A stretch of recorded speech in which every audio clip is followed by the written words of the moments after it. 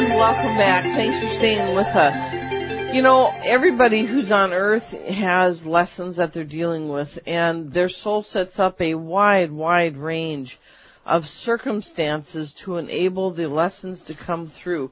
You know, people sometimes think that they are just sort of accidentally end up in the war, or accidentally end up here, there, or into various different places where their circumstances play out. But actually we get urges. Our pre-birth contract urges us to go into different directions. You know, when we were listening to one of these people that Keith did a tuning in on, part of her comment was, you know, my life was basically going nowhere, and so these were the options, and going into the military just seemed like the best option. You know, that may seem kind of casual and in a corner, but the truth is she was set up to be casual and in a corner so that would be the direction she'd go, because that's where she was supposed to go. That was the one with the gripe about everyone. She was intolerant about everything. So, you know, this is the difference between, even with whether you're in war or not, finding harm's way, finding disadvantages, or finding good luck and prosperity and well-being. This is the difference, and it lies within your decision-making and in your karma of your soul. And so if you want the best insurance policy of all, deal right with life, have the best intent, deal with what's in front of you, and get it right.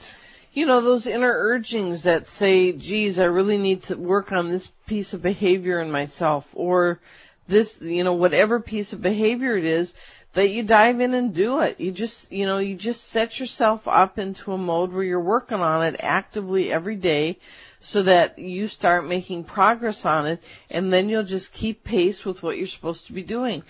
Otherwise, you know, what ends up happening, you know, I've seen it in my own life where I stubbornly go, I don't want to do that. That's too hard, too uncomfortable.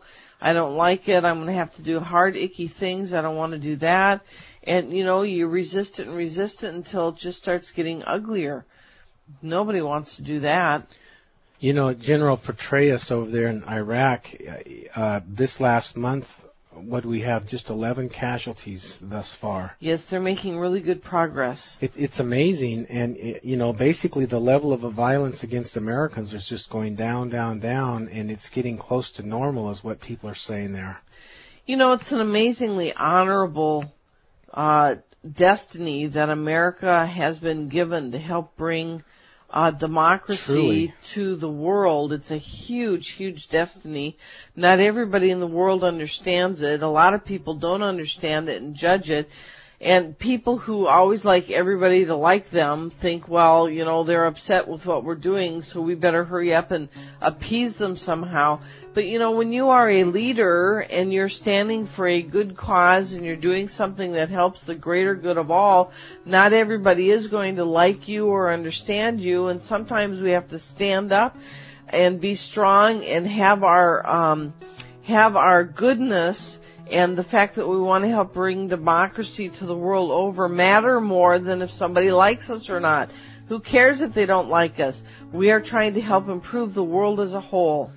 So we're actually looking for leaders that are leaders out of character from the core out. In other words, the public opinion, they know how to lead, they know what to do, they've studied it, they have the best information, and they're not going by politically correctness or how well they can spin things to look good and get by and deceive. Spinning is deception. So we're looking for leaders from the core out, not great public speakers and that's it with no experience, but from the core out. Thank you very, very much for joining us and letting us into your heart and your home. May we move forward on our spiritual path now. Come on! You can do it. Stretch into the greater you.